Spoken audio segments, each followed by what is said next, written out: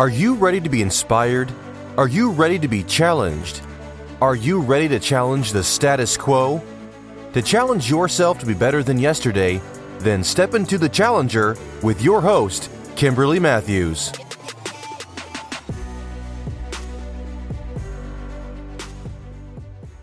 What's up, everybody? This is your host, Kimberly Matthews, and welcome to the Challenger. Thank you for joining me once again. I hope you all are having a wonderful day, and if you don't feel like it's wonderful, then know it's definitely going to get better for you. Also, happy Valentine's Day, happy belated Valentine's Day. I hope you were able to feel the love and know that you are special. So let's get into today's topic. What does freedom really mean? Today I'm talking about freedom in terms of financial freedom, but really it applies to the general meaning of freedom as well, and we'll touch on that also. So, financial freedom. Most people, that is the goal for them. Most people would say, I would like to have financial freedom, or I would like to know the steps or the ways to financial freedom. That is a goal for most people, right? So if I asked you what financial freedom means, what would you say? Well, I have asked people this before. I've asked myself this before, and the most common answer is it's the ability to purchase whatever I want, whenever I want. I can go out and buy, I can go out and do whatever I want without worrying if something's not going to get paid. Like, money is not even a worry. I can do whatever I want. And I say that is, to me, that is somewhat correct, but I do want to add a little bit different spin on it. That financial freedom is the ability to not just purchase whatever, but it's the ability to give however much a person needs whenever they need it, whether it's a loved one, whether it's a organization or some type of nonprofit group, that they have a good cause, and your family, your life is so set, you're so set up that now you are free to look at the needs of others and support other good causes. So my idea of financial freedom is the ability to give to every good work. So freedom in the general aspect of the word, most people would say, again, it's I can do whatever I want without any type of rules, without any type of regulations or limitations. Nobody's trying to stop me. That is what freedom is to most people. But again, I do want to add a little bit of different perspective on that. That freedom isn't, when I think of, a life without limitations or boundaries, rules, or regulations, to me that kind of sounds like a life without discipline. Like, I can do whatever I want, whenever I want, without a whole lot of consequences and repercussions. So freedom really isn't a release from discipline. Discipline is actually a prerequisite for true freedom. So what do I mean when I say that? Discipline kind of gets a bad rap. It has a negative connotation to a lot of people because they automatically equate it with punishment, and that's because of how most of us were raised. When we did something wrong, we got put on quote unquote punishment, and so we have this negative idea about what discipline is. But true discipline is really to be made aware of wrong behavior and then being given instructions to correct to right behavior. Punishment, on the other hand, is to be condemned or to be made guilty for wrong behaviors.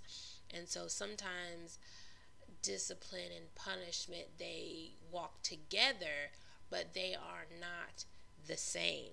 So sometimes if I've made you aware several times of your wrong behavior, and I know that you know what the right behavior is, and I know you know how to correct it, because maybe I've told you, or maybe I've heard someone tell you, so I know that you know.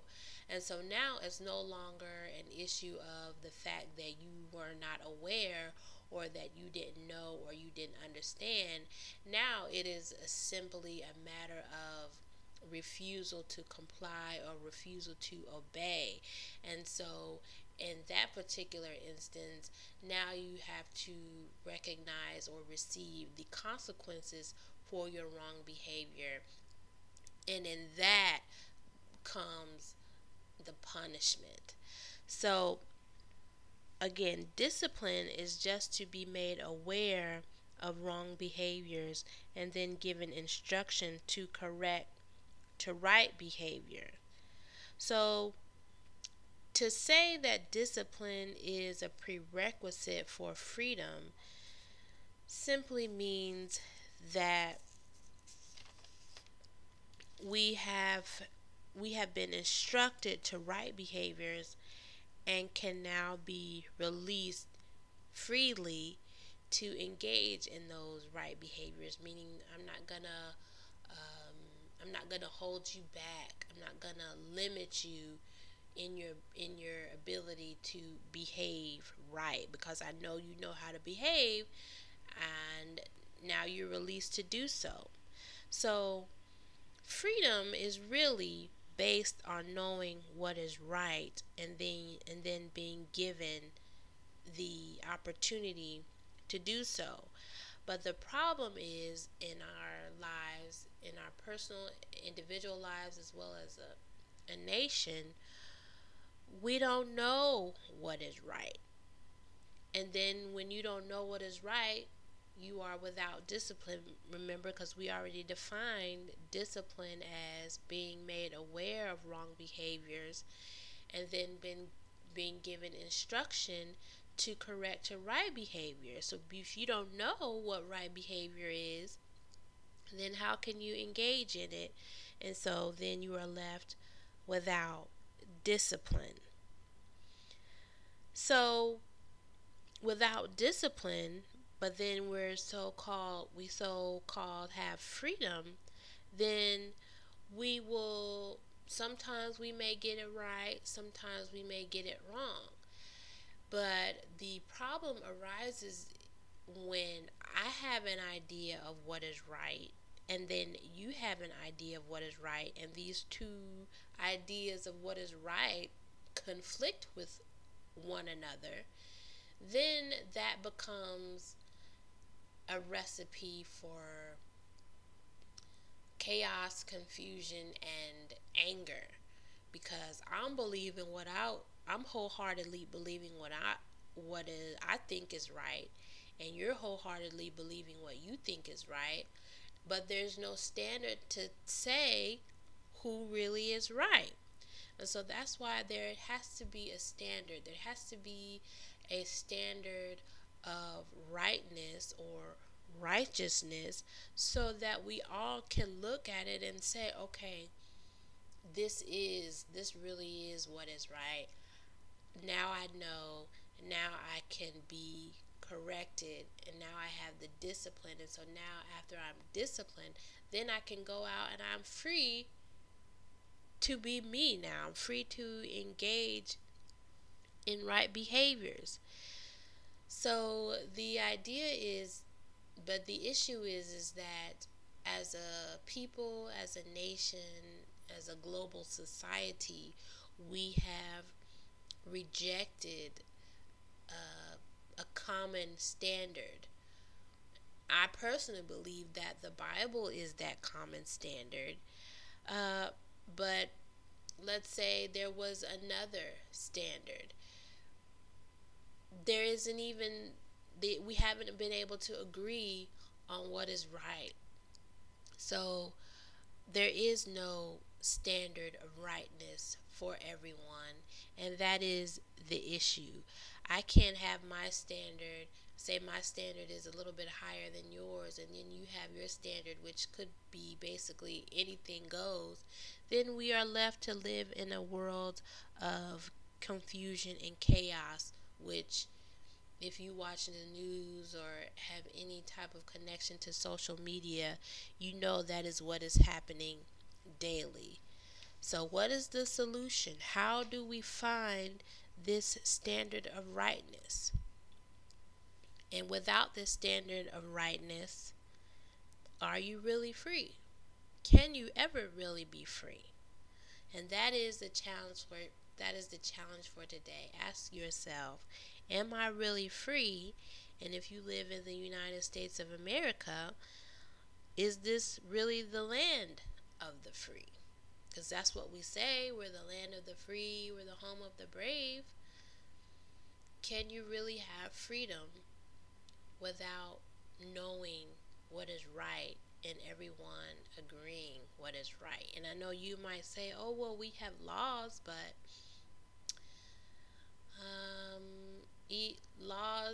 people don't follow laws. Even our own president seems a little sketchy in his ability to follow laws or follow what the country says is a standard of rightness. So, am I really free? If you live in the United States of America or any other country that says you have freedom, is this really the land of the free? So, food for thought. Let me know what you think. Let me know what you think about freedom and what freedom really means. So, as always, if you leave comments, please be respectful to one another. And I hope you enjoyed this conversation. I hope you join me next week. And thank you once again for stepping into the Challenger. And always be blessed and at peace. Challenge yourself to be better and to do better. Thank you for joining us, and tune in next time for The Challenger.